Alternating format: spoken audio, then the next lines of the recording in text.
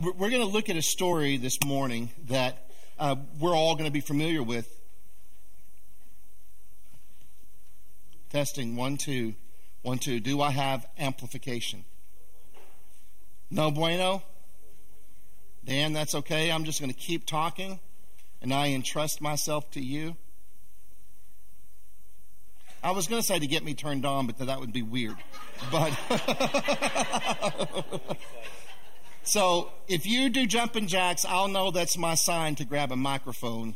But I'm just going to let you do your thing in the process. Dan is a mastermind, and he is the solver of all things. So for a few minutes, until I get amplification, I'll just do this. Is that okay? Can you hear me in the back? Thomas, can you hear me okay? Okay, good. So, I'll only do this for a few minutes, and I'll grab a microphone. I haven't exercised my vocal cords like this since the time I was preaching Pentecostal youth services. So I'm a little bit out of practice. But this is a really powerful story. And those of you who are fans of The Chosen, this is probably one of the episodes that are among your very favorites, right? It's so well done. The only thing that I have with the way we refer to this story, and I think it's coming on, isn't it? There I am. All right, very good. I'll dial back from Pentecostal Artie to something, whatever I became afterwards. But this is going to sound really nitpicky. And for those of you who know me, you know I am not obsessive about details. In fact, the closer you are to me, the more infuriating it is to be in relationship with me because of the fact that I'm not that obsessive about details. But there is one little detail in this that really bugs me, because we always refer to this story as the woman at the well. And I hope that you will see after the next few minutes, it really, really needs to be entitled Jesus and the Woman at the Well. And the reason why is because I do understand that when we read scriptures, I think one of the things that we are invited to do by the gift of our imagination is to envision what it would be like to be present there in that scene, and to think through what it would be like to be the various characters in the stories. And for me, it's very easy to identify with the character of the woman at the well. I know what it's like to live both a religious life and a life that others might deem immoral. I know what it's like to be wanting to orient myself toward God and yet be gripped and defined by the shame of my past choices and experiences. And so she's certainly a character that's very easy to identify with. But those of us who follow Jesus also need to be watching it for his presence in the story. Because if you're a follower of Jesus, then you are called to be in this world just as he was in this world. One of the great metaphors for the church that we find in the New Testament is the body of Christ. And so the way Jesus carries himself in this scene, or in this narrative, is the exact same way that every mature follower of Jesus ought to be conducting themselves. And the other statement that's implied is posturing ourselves in any spirit other than the one that Jesus modeled is something that's called sin for us. And we should repent of it, and we should ask the Holy Spirit to deliver us from posturing ourselves in any other stance other than the one that Jesus models for us in this story. Because it will be hard for us to appreciate, but the truth is, this is an extremely controversial narrative that's taken place here because of the way that Jesus conducts himself. And I'll go ahead and throw this out there, even though I should save it to the end so that I don't lose some of you, get lost in thought while you're putting this little piece of tobacco in your theological pipe. But as we've tried to emphasize, we take very seriously this idea that Jesus came to reveal the Father's heart. Primarily, he came to reveal the Father's heart. I'm not saying that's all he did, but I'm saying that has not been given its proper place of consideration, in my humble opinion. And remember what Hebrews says. He is the exact expression of his nature. And the reason why I emphasize this, because we are going to see a Jesus who is the exact expression of Yahweh's nature, behaving in a way that we wouldn't think would be appropriate if we just look at the Old Covenant scriptures alone. Because what emerges there is a partial picture of who Yahweh is. Remember, these revelations crescendo in the incarnation, in the coming of Christ. He is the perfect representation of God's nature. But what he does here is very offensive to the standards of religion that would have been embedded in the minds of the people at the time. Which is why, on the one level, we want to see ourselves as the woman at the well, the recipient of God's mercy and patience and grace in the way Jesus handles this dialogue. But at the same time, we want to recognize this is one of those scenes or narratives in which we see following Jesus and following religion often don't look like the same thing at all. And in fact, following religious convictions might even lead me to justify very un-Christ-like behavior. And so I want to recalibrate around Jesus when I hear a story like this. So as in all the stories, I'm grateful for what the woman at the well represents. But she is not the hero of this story. Jesus is the hero of this story. So let's take a look at the opening dialogue of the story of Jesus and the woman at the well. John 4, verse 1. When Jesus learned that the Pharisees had heard he was making and baptizing more disciples than John, though Jesus himself was not baptizing, but his disciples were, he left Judea and went to Galilee. He had to travel through Samaria, which is interesting because, as we've probably have all picked up on a sermon or a Sunday school lesson here or there, he could have not traveled through Samaria. He could have taken the long route around Samaria, but he opts not to do that. He travels through Samaria. Verse 5, so he came to a town of Samaria called Sychar, near the property that Jacob had given his son Joseph. Jacob's well was there, and Jesus, worn out from his journey, sat down at the well. It was about noon. A woman of Samaria came to draw water. Give me a drink, Jesus said to her, because his disciples had gone into town to buy food. How is it that you, a Jew, ask for a drink from me, a Samaritan woman? She asked him. For Jews do not associate with Samaritans. That last sentence, we read it as just like a little bit of information in the story. But I want us to do something a little different with the story this morning and spend some time thinking about that last sentence. For Jews do not associate with Samaritans. So if we're looking through this story, in particular a Jesus lens, to see what we learn about Jesus, I think there are three significant aspects of the character of Christ that come to the surface here that we need to consider, because we also need to be open that if we let the Scripture read us, we don't just read the Scripture, we let it read us. Maybe the Holy Spirit wants to bring some conviction about some of these characteristics. Maybe he wants to empower us with a larger vision for who we are and who we've become and who we're becoming. And maybe we need to go to our knees and say, Holy Spirit, work this in me. Let this reality of who Jesus is brim up from the inner being of my soul and express itself on my face and through my hands and my feet and my words.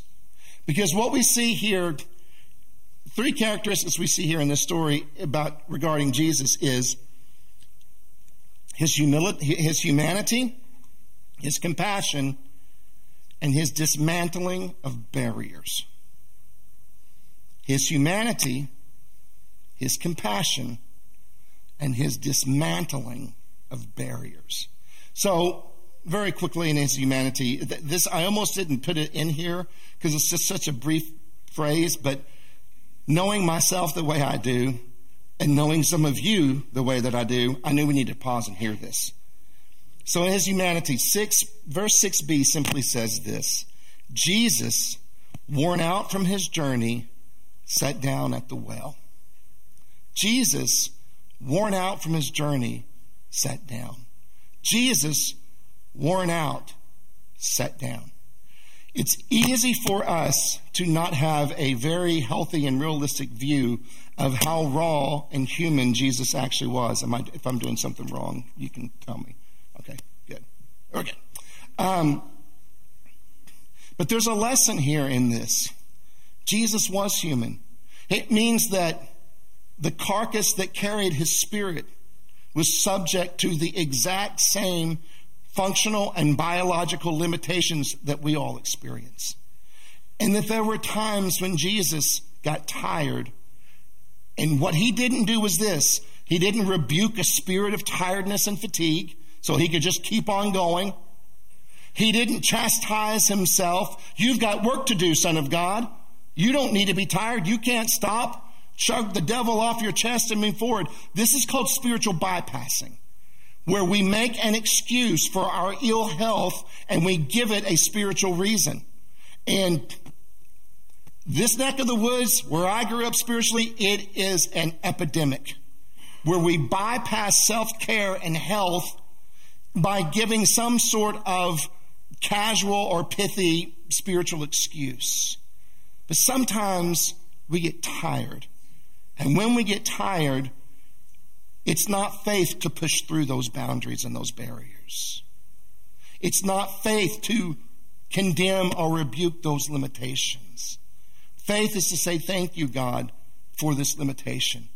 I hear what you're saying to me through my weary mind, my battered emotions, and my tired body. And I'm going to take a break. I believe in prayer. I believe in ministry training. I believe in taking up your cross daily and denying yourself.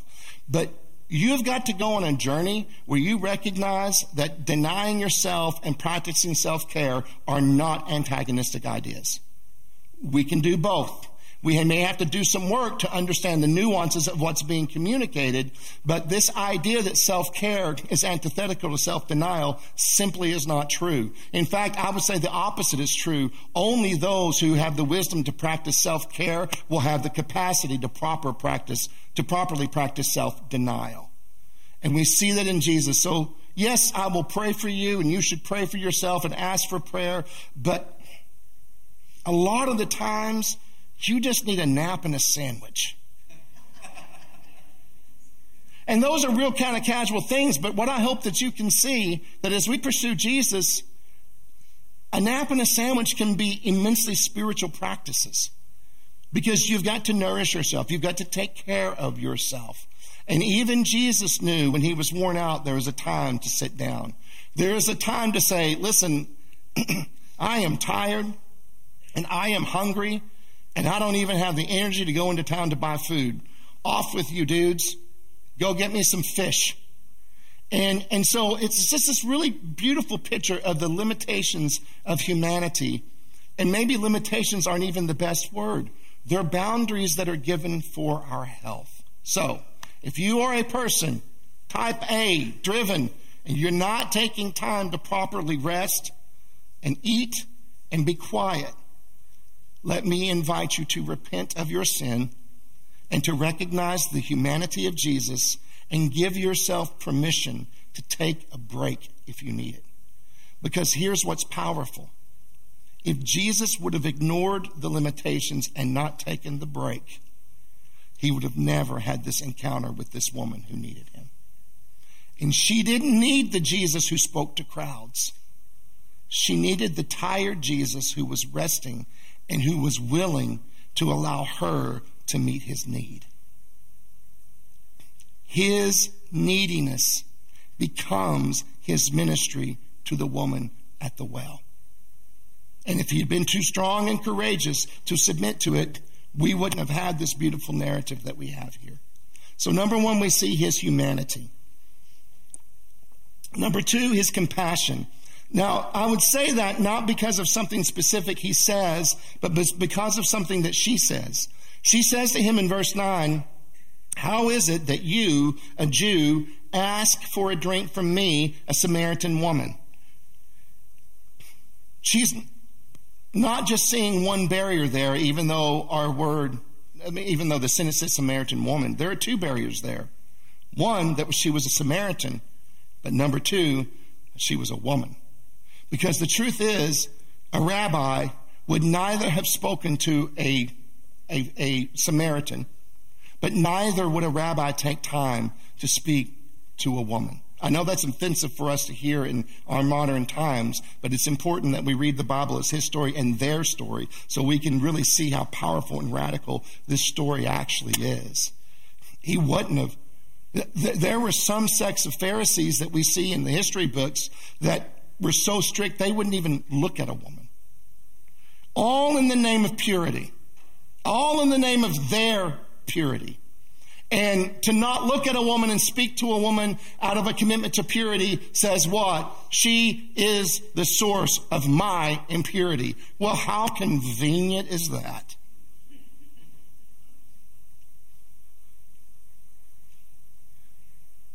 The number of men that I've heard whine about modesty so they don't have to mature and discipline their thoughts is overwhelming in this part of the country. Thank you for the clap from the front row. Men, a woman is not responsible for your lust. I don't care how she dresses or doesn't dress. She is not responsible for your lust. You are responsible for your lust, and you alone. And it won't work to give excuses about the times we lived in and how immodest it was. You know what? Men, think of yourself higher than that. You are the sons of God. Christ dwells in your soul.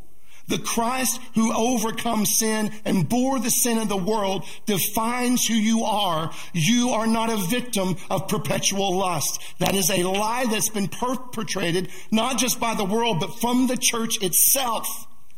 You really can be a righteous man if you will lean into Jesus. Okay, rant is over, but it was important for that. But they wouldn't even look to a woman. They wouldn't speak to a woman in general, for sure, but especially a woman with her reputation.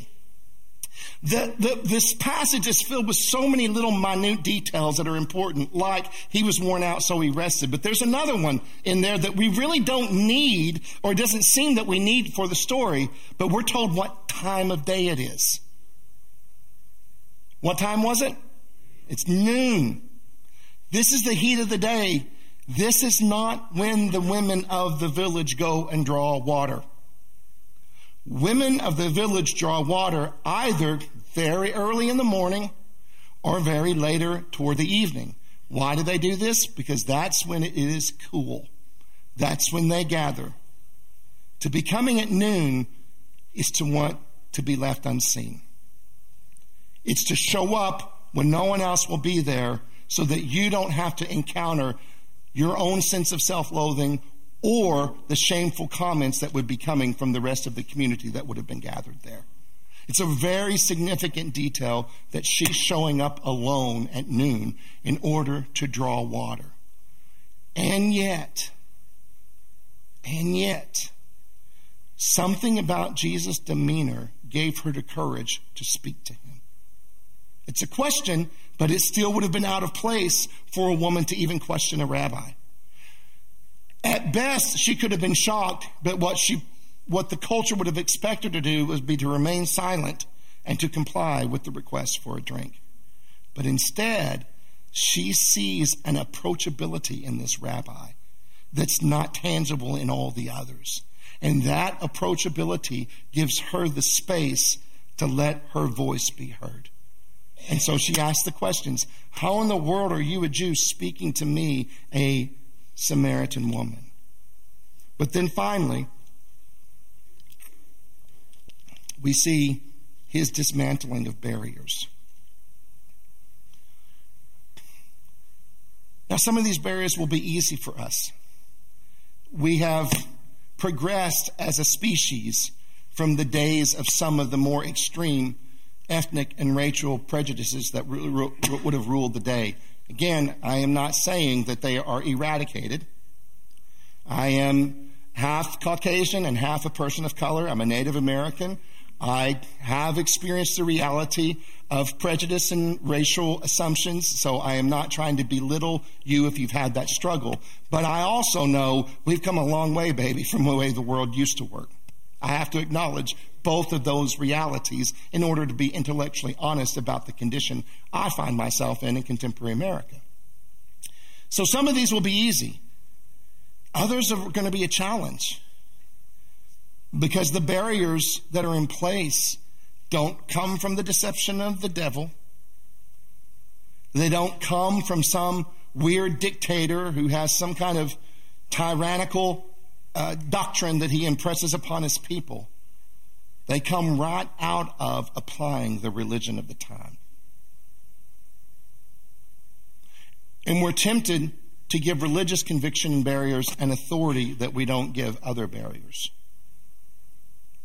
What is controversial about Jesus is that he even chooses to break through those barriers as well.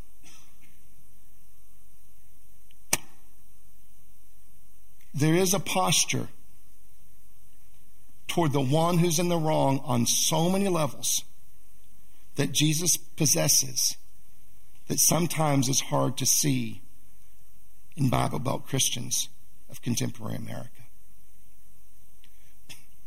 We tend to get pulled into the same spirit of antagonism. And we have to recognize that if we're operating in antagonism, we are in the spirit of Antichrist. We are not in the spirit of in Christ. And we have to wrestle with those questions. So we see in him his dismantling of barriers. So she simply says in verse 9 once again, "How is it that you, a Jew, ask for a drink from me, a Samaritan woman?" She asks him, "For Jews do not associate with Samaritans." So what we see here is that Jesus is actually breaking racial, social, moral, and religious boundaries by engaging in conversation with this woman. And as we're going to see as we finish up the rest of the passage, which we're going to take a break from John because of things that are going on in the church. But in about 2 weeks, when we look at the rest of it, we're going to see not just that he engages her, but he engages her redemptively. This has a redemptive ending to this story. So let's take a moment, because I know that you've probably been in a Sunday school class or in a sermon. I know because I've done it here where I'll just say some real offhand comment, well, the Jews judged the Samaritans and they didn't get along. But what I've never done is taken time to stop for just a second and listen, I know I'm up against the odds here. There are about 10% of you that are just going to be salivating over what I'm about to do. And the 90% is I'm praying you will have grace. But I've never taken time to go back in the Old Testament and let's walk through why this hatred existed between the Samaritans and the Jews. So let's take just a moment and we're going to do that. Now, the passage was too long to include in your notes if they were going to be just 2 pages and nor the overhead. So you might want to grab your Bibles, like I see these people on the front row. I'll have them flipped out on their laps, just like the old days. But hey, some of you didn't bring a Bible, but you have your phone. Now, we have special technology that will cause an alarm to go off if you get on Twitter, Facebook, or Instagram during church. So you don't want to do that. But go ahead and take your tablet out, to open your Bible app, and go on over to 2 Kings chapter 17. 2 Kings chapter 17. I am not going to read the entire chapter. I'm going to read a few verses and summarize, read a few verses and summarize. But here we get a real good perspective on this tension between the Samaritans and the Jews. So essentially, and we'll look into it in the scripture, but I'll give you the preview. Essentially what happened is this. If you look at the history of Israel, we know that they split into 2 kingdoms. There was the southern kingdom and there was the northern kingdom. The northern kingdom was made up of 10 tribes, southern kingdom of 2 other ones. The northern kingdom in the history of Israel fell first. The southern kingdom eventually fell as well, but the first one to go was the northern kingdom. When the northern kingdom fell, as would have been the custom of all conquerors that time, the majority of the people in the nation were deported out of the land. They were taken out of Israel and they were deported into the land of their conquerors. However, they couldn't take the entire nation out of the land, so a very small minority was left in the land. At that point, that minority would have just been the same as Israel's in Judah. They would have been the pure race of Israel. But after deporting some of the original peoples of the land, then what the conqueror would do is take other foreigners that had been captured and send them to replace and repopulate the land that had just been captured. When these foreigners then started coming to the land, especially in the eyes of the southern kingdom, the faithful thing would have been to do is keep yourself separate from those foreigners. Continue to marry within yourself and to continue to protect the sanctity of the bloodline, which is a really uncomfortable phrase to say in modern America, but that's what it was. Samaritans didn't do that. Samaria is a place in that northern kingdom. Those Israelites didn't do that. They began to intermarry with all of those foreigners that came into the land. And when they intermarried, they also began to adopt some of the religious practices that the foreigners brought in from their God. Again, I told you this is going to be 10%. Hang with me. Try to put your energy out among the others in here.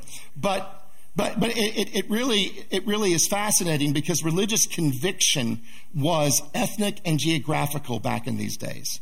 And so your religion was determined by the land of your birth, because they believed that there were other gods that had control and ownership and influence over particular plots of land. For Israel, it was Yahweh. But for the Philistines, it was, Dagon, I think was his name. I can't remember. You can Google it. But anyway, each country had their own gods. So if you conquered that land, it wasn't enough just to move in. You needed to find out what that God of that land required. So they were more than willing to do some of the practices of Israel because they knew that they needed to keep this God happy, but they were also bringing in the practices of the gods and the religion from which they came. So now you've got this mixture of race and religious practices that's not antithetical to Israel's worship, but it blends in with Israel's worship other practices. So that's kind of the setup. Let's read about how this happened. 2 Kings 17. So verse 6. In the ninth year of Hoshea, the king of Assyria captured Samaria. He deported the Israelites to Assyria and settled them in Halal along the harbor, Gozan's river, and in the cities of the Medes. Then the king of Assyria brought people from Babylon, Cutha, Ava, Hamath, and Sepharvaim. And I had to do Google pronunciation guides this morning, but I got there. And settled them in the place of the Israelites in the cities of Samaria. The settlers took possession of Samaria and lived in its cities. So there is this vacuum of people in the land, right? Well, humans also have predators. Anyone guess what kind of predators that you had to contend with back in ancient Israel? It's mentioned a few times, the different predators. Come on, guess. Huh? Yeah, lions and tigers and bears, oh my. Well, in this case, evidently the lions are getting hungry because there's less of their food available. So when all of these foreigners come in, lions start eating them. And so, of course, in their minds, this meant, we've got a problem here. We haven't figured out Yahweh yet, and he's sending lions to eat us up. We're going to have to figure out a way to appease this God of the land so that these lions won't keep consuming us. It's really interesting. That's what's going on between the verses here. So then the king of Assyria understood that. And so then verse 27, the king of Assyria issued a command, send back one of the priests you deported. Because the priest would know how to please the God of the land, in this case Yahweh. Send back one of the priests you deported, have him go and live there so he can teach them the requirements of the God of the land. So one of the priests they had deported came and lived in Bethel, and he began to teach them how they should fear the Lord.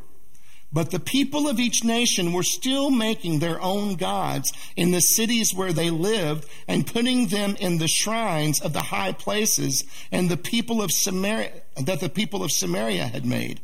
The men of Babylon made Succoth-Benoth. The men of Cuth made Nergal.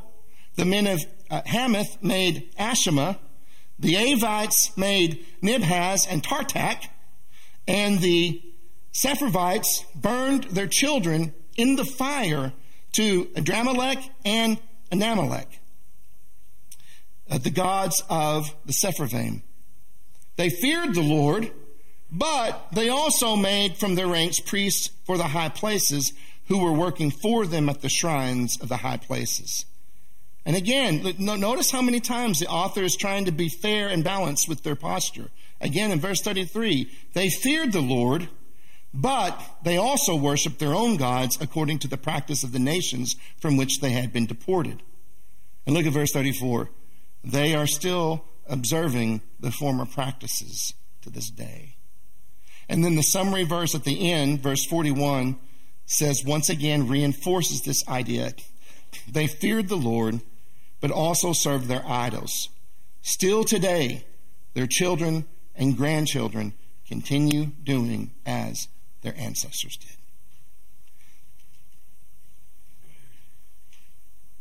So they adopted new sexual ethics that were not in keeping with the sexual ethics of Israel. They adopted new practices. They adopted new religions and new gods and new shrines. They were no longer, in terms of the definition of ancient Israel, they were no longer Israelites. They had a shared history, but in their mind, they were something else altogether. And that something else would have been an abomination to those who considered themselves faithful Israelites. Then we know in about 450 BC, a really intense quarrel took place between the Jews and the Samaritans. And then it becomes even more intense when a renegade Jew named Manasseh marries the daughter of the Samaritan Sanballat. And at that point, he proceeds to found a rival temple at Mount Gerizim. Mount Gerizim is to replace the temple that they couldn't get to in Jerusalem because Jerusalem was part of the southern kingdom. So they mimic the temple and they create a new holy place that's informed by Israel's history, but it's in this land that now has become compromised sexually and morally and religiously. And he builds this new sacred temple right in the center of the Samaritan territory. But then later, if we look at the book of Maccabees, which is I think it's the pseudepigrapha books. It's the books that were ancient books. They read them. They followed their history. They followed their wisdom. But when it came time to the canon, they just didn't quite make the cut. But that doesn't mean that these books weren't incredibly influential in the thinking and in the minds of ancient Israel of that day. I think some of you are just now learning about the book of Enoch, which is a fascinating topic because the book of Enoch doesn't make it into our scripture, but you can read the New Testament and it's very clear that the writers are influenced by this book that didn't make it into the Jewish canon, but nonetheless, there are direct quotes in the New Testament that are pulling from the book of Enoch. Well, the book of Maccabees is also one of these books. And so we know that in 129, John Hyrcanus, a Jewish general and leader, he led an attack against Samaria, and then he sacked and destroyed the temple on Mount Gerizim. So the divide between Jews and Samaritans grew deeper and deeper and deeper as these acts of violence and terrorism began to take place from one nation to the next. There's another book called Ecclesiasticus that's also part of those books I was referencing. And in Ecclesiasticus chapter 50, verses 25 and 6, there's this saying. And this saying is attributed to the lips of God himself. 2 nations my soul detests, and the third is not even a people. Those who live on the mountain of Samaria, the Philistines, and that foolish people that live in Shechem. And Shechem is another city in Samaria. So this is supposed to be a holy prophetic book, and in it, God himself is saying, I can't stand the Samaritans. So you can see now they've got religious literature that will confirm their prejudice bias. So it just reinforces and drives it different. It's one thing to have an idea and know that it's yours but not God's. It's a whole nother level of devotion if you feel that God is endorsing the bad idea that you have. And so we have this literature that speaks of this hatred, but it wasn't just one way. Also on the other side, there's a famous rabbi named Johanan. And the story is told that he was passing through Samaria on his way to Jerusalem to pray. He passed by Mount Gerizim, and a Samaritan saw him and asked, where are you going?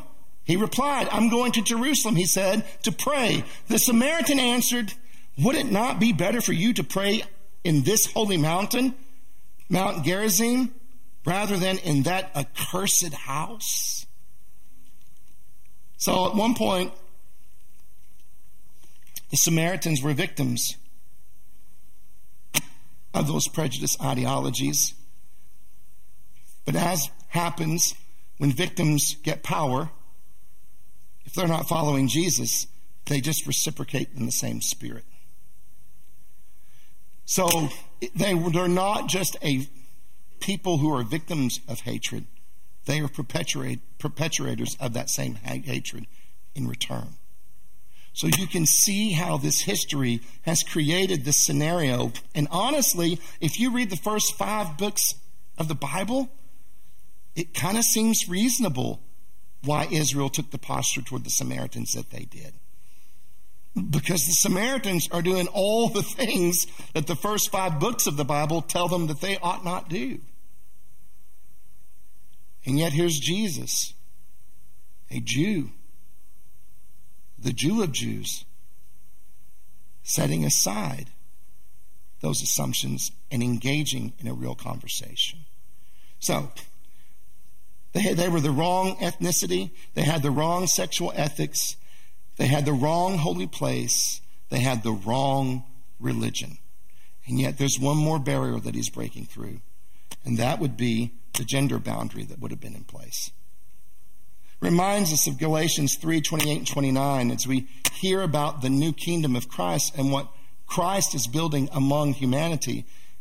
And Paul says there is no Jew or Greek, slave or free, male and female, since you are all one in Christ Jesus.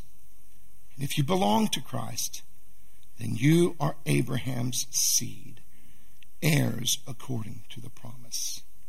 Now that verse is very important because I know that some of us who haven't had the privilege of being nerds about Bible history, and because of our sensitivity to language in the times in which we live, and particularly into gender-inclusive language, which I appreciate. I mean, I've raised 3 daughters, so I know that I've got an inclination in that direction because I want a fair world and just world for my daughters.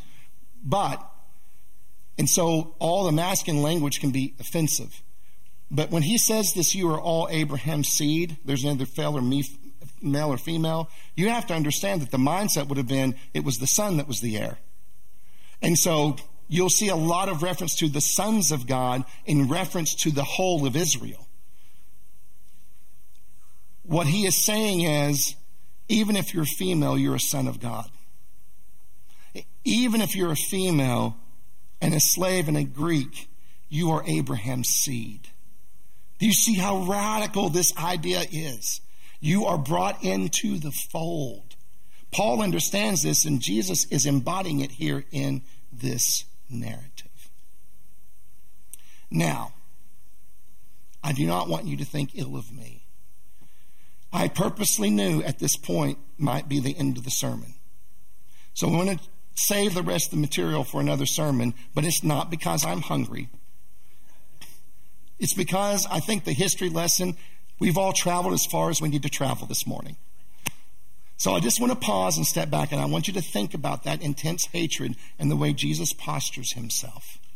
And although there's lots of application we could make from that, what I want to focus on is what it means for us to reflect the posture of Jesus. So as we get ready to close, go ahead and skip the next section and just go down to the call to action. And I'll tell you, I'll be honest with you, a lot of the times in my excitement in my study, by the time I get to this part in the sermon preparation, the call to action, bam, it is right there. This week was not like that. In fact, I had to close the books, and I always send a copy of the sermon to David and Jamie because it influences what they're doing. I had to send them a partially prepared sermon this week. And I just said, I don't really know how this is going to wrap up and end. And it wasn't until, I think, yesterday. It wasn't until Saturday morning when I got up in the quiet and began to pray that I felt the Holy Spirit nudging me. And so this is what, pastorally, I want to submit to you to consider. If your life is not characterized by joy, peace, and abundance, have the courage to go on an inner journey and find out why. Because here's Jesus, worn out and tired, and yet it doesn't hinder the essence of his humanity and his compassion and the patience that it takes to break down barriers. He's fully present with this woman. And it's because abundance was the heartbeat of who he was. And it's easy for us to fake abundance with religious zeal while we are drying up and on the edge of spiritual burnout on the inside. So I'm not condemning you if you're not characterized by joy and peace and abundance, but I am saying we have to learn to understand that something is wrong if we're not. Maybe wrong is not even the right word. Something is off. There is an alignment, an adjustment that needs to take place. So if your life is not characterized by joy, peace, and abundance, go on an inner journey and find out why. Begin to prioritize your spiritual health so that you can be a healthy soul through which Jesus continues his work on earth. You know, this idea that, Jesus doesn't call the qualified, he qualifies the called.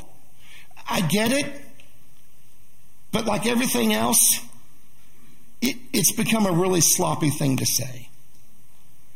Because it almost intimates that Jesus doesn't use people that he's first prepared for the work they're called to do. And God is more kind to you and to the people you're going to be interacting with to do that. And the reason why I say that is this. You might have all your theological ducks in a row. You may have all the proper beliefs. But if you've never taken time to address the deep wounds of your childhood, you are going to harm people that you minister to. You may not even know it, but you will continue to perpetuate really unhealthy assumptions. And so it's really not enough to just believe. You have to believe in such a way that you open yourself up to the experience of the Spirit going down deep and bringing healing to the wounded places in your soul. Because when he brings the wounded places to your soul, not only will you be qualified and equipped for ministry, but you will have a power in ministry that you didn't have when you weren't living from that awareness. Because Paul reminds us that we comfort others with the grace with which we've been comforted. Getting healed is more important than reading 100 books. Because it is that process of brokenness and healing that will empower you to be an effective minister of Jesus. But if we don't, we'll harm people. It's not okay to be spiritually mature and emotionally immature. And even though we believe in grace and God accepts you as you are, you won't ever hear us saying that without the reality that God doesn't leave you there. Sometimes we've got to do some work and grow up and get healed so that we can be safe people through which Christ ministers. So Prioritize your spiritual health. And one of the ways you can do this is always be on an adventure in exploring some spiritual practice and living in an awareness of how the practice is improving your quality of life. Some spiritual practice, as I've said before, one of the dreams of my heart is that we would be a church that isn't simply known or even primarily known by what we believe. I would love for us to be a church that is known for what we do and who we are. I would love it if we worked together to create a cultural shift where it would not be uncommon to bump into a regular participant of Christ Community Church and say, tell me about what spiritual practice you're engaged in. How is it making your life better? How is it actually improving your quality of life? And then hear and learn. And then maybe that question's asked of me and I actually have an answer for it too. Practices result in character. Character results in identity. Identity results in a destiny. So pay attention to your practices. Those are not just habits. They are what put you on a healthy path or an unhealthy path. Prioritize your practices so that when the moment of performance comes, even though you're tired and weary and you're worn out, you will look at someone who your morality and your religion and your race has told you to despise, and you'll just love them. To the point that you'll submit your neediness to them so that they can help you.